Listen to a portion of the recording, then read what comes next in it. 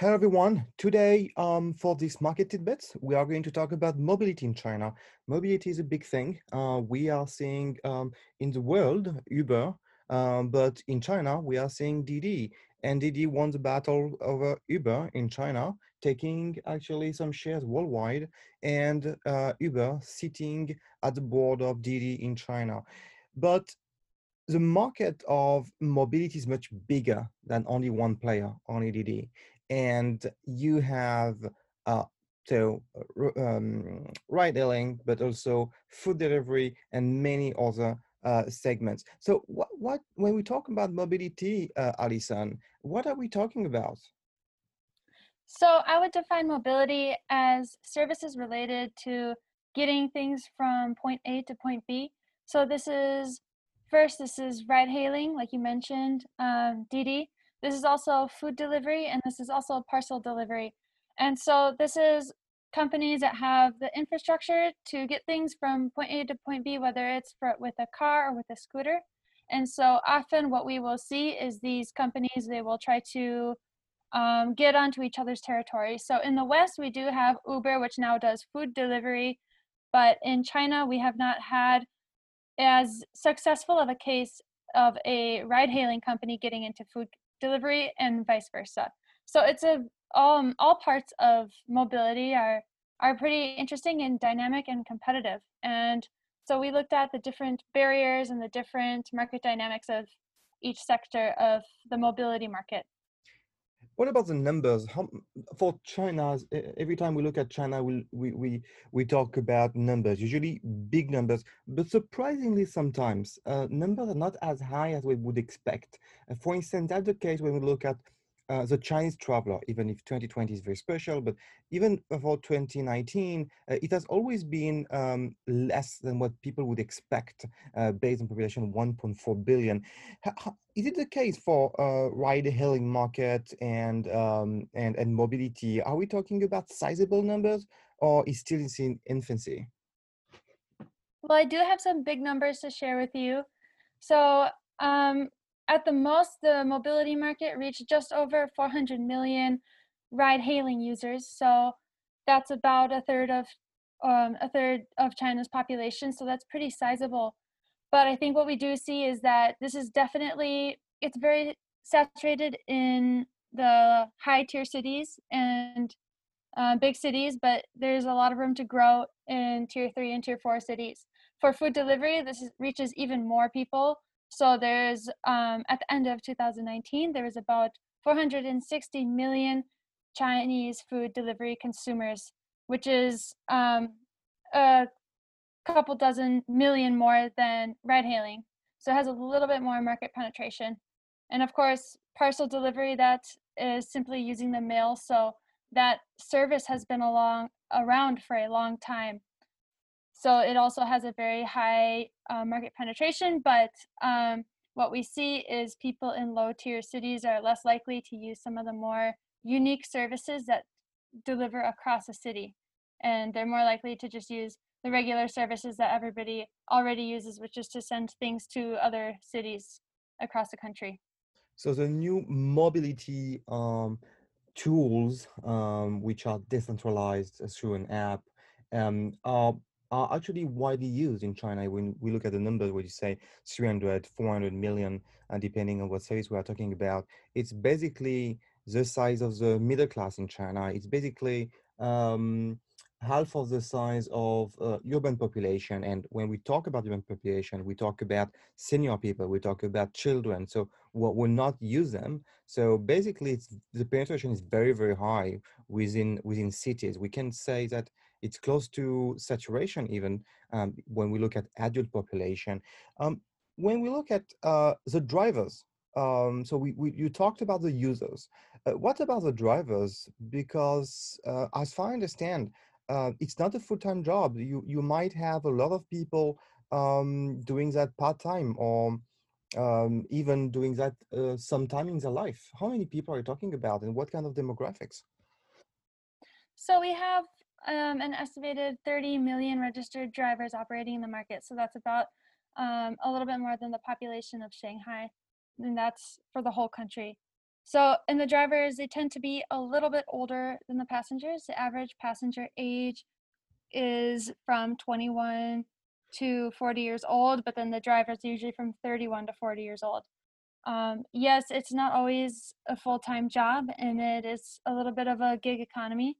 So there's some flexibility in the market, but it's pretty there's a lot of diversity between the different ride-hailing brands, um, in the way that they hire drivers and the amount of drivers that they have. That's something which surprised me. In our research, we looked at a player called Kakao, and it seems that they are the eco-friendly competitor. Yeah. Is it something in China that people would consider before taking a car, if it's an eco-friendly or if it's have an impact on society, saying that they have a bit more female users? Is it something happening in China? So I think in this case, yeah, the company you're talking about, Cao Cao Chuxing, they are a little bit smaller and they do focus on eco-friendly car hailing services for both individuals and enterprises. And they do proportionally have more female users, whereas competitors like Didi and Dida Chuxing both have more male users. So it is a very interesting trend. We will see where it goes. Some could argue that the eco-friendly consumption is a part of the consumption upgrade, where not only do you want to buy things that are nicer for yourself, but you also want to have a guilt-free consciousness. And I also think that China has a lot of it has a big initiative to have a lot of electric vehicles on the streets, and there's a lot of incentives to from the government to have more electric vehicles. And so I think they're very in fashion right now, and anything that's eco-friendly is is becoming fashionable. So we'll see where that goes in the future. It would be an interesting case to follow indeed. I see that the market would switch to a more eco-friendly if in terms of pricing, in terms of offering is similar. There is interest in doing good and having an impact, positive impact in society indeed. Would be good to follow up on Kakao. What other elements are in the to analyze the market? So we look at individuals for their own travel. There is another segment which is food delivery, another segment which is parcel delivery. How do you analyze the food delivery market and how is it impacted by COVID? That's one of the market which might have been positively impacted.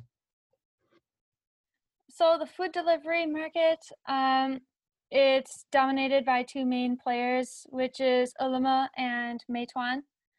And so, yeah, during COVID-19, it was still negatively impacted in a way because overall people were eating out less, whether that's delivery or just eating out.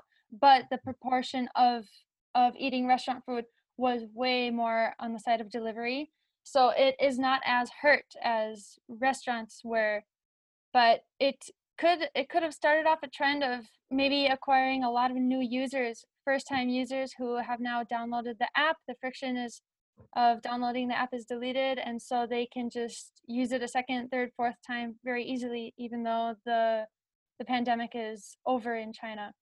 That's a very good point, actually. It's very hard to get people download your app. It's very hard to push them reusing it. But the first step is to get them download the app, and that might have happened with COVID.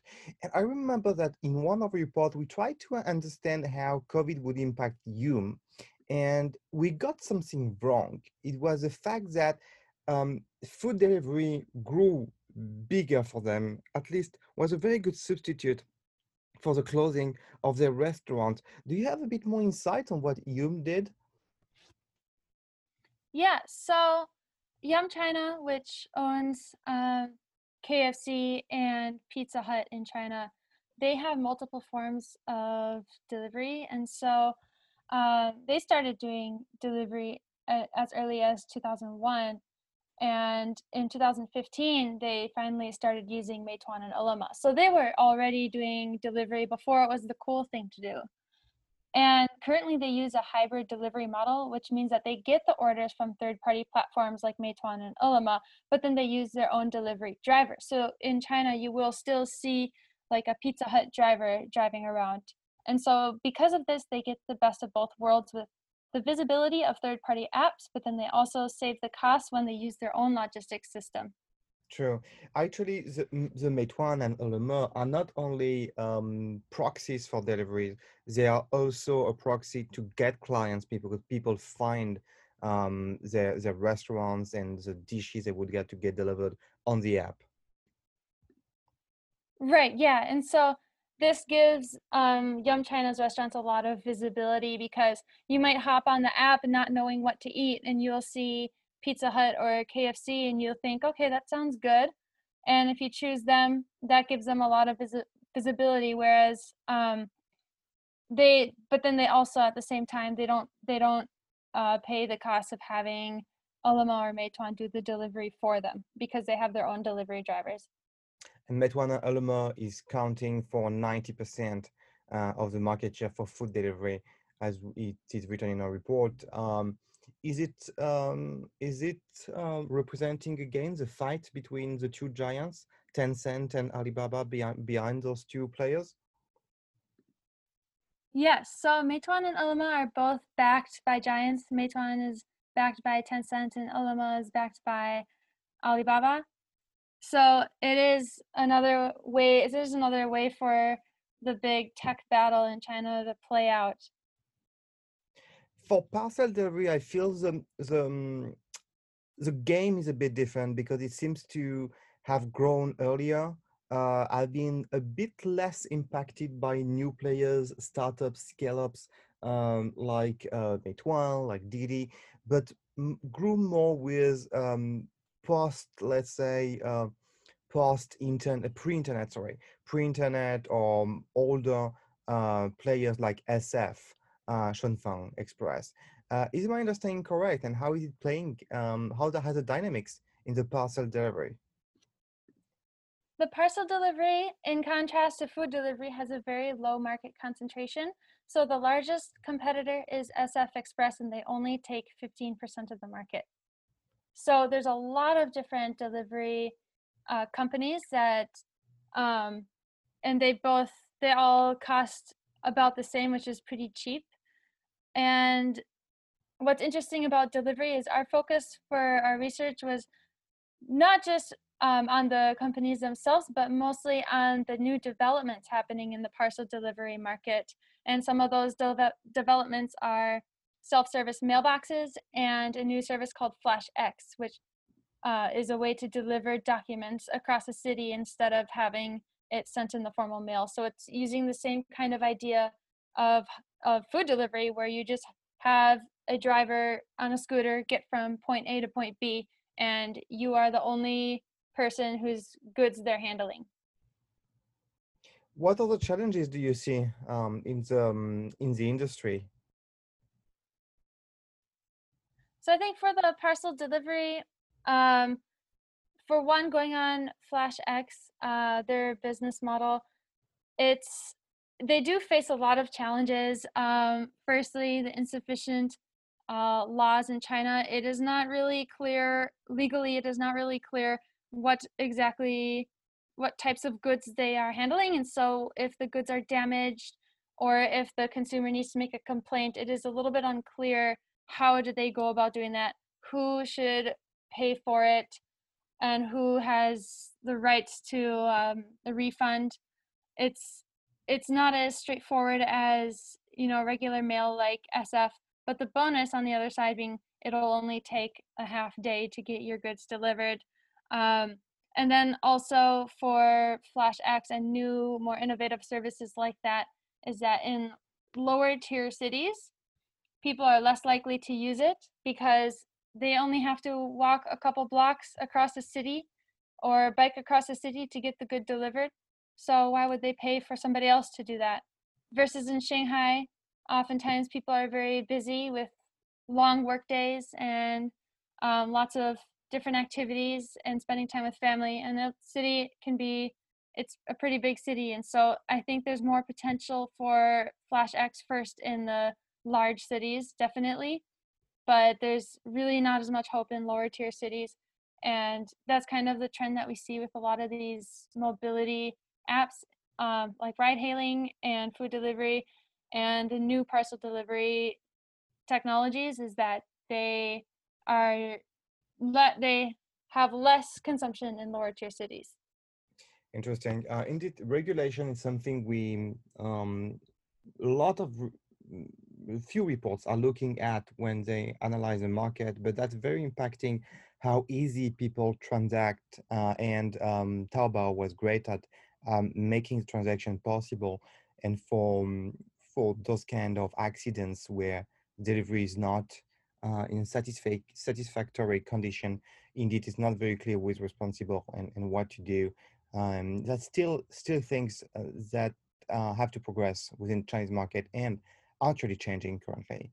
When we look at the future, any insight on the self-driving car or any new technology coming up, like delivery by drones or self-driving car, or is it's more about advertising so far? The research that we have done is more examining the current market. Um, there has been some use of delivery drones, especially in Wuhan during the initial outbreak of COVID-19. Um, I believe it was JD actually used drones to deliver some hospital equipment. So I think that drones, they're pretty close, and it seems that the technology is there, but they just need to maybe sort out some safety and some um, legal issues. Like, what are the risks of having drones flying over people's heads, and what if it drops something? So there's a lot of risk there that they need to sort out in order for people to be comfortable enough to use them on a regular basis. True. That would be the next step of a very exciting innovation in this industry. Thank you, Alison, for being with us. And you can find the report on SlideShare and also on our website. What's the name of the report exactly? It's just called Mobility in China. Okay. Thank you very Yep. much, Alison. Yep. Thank you.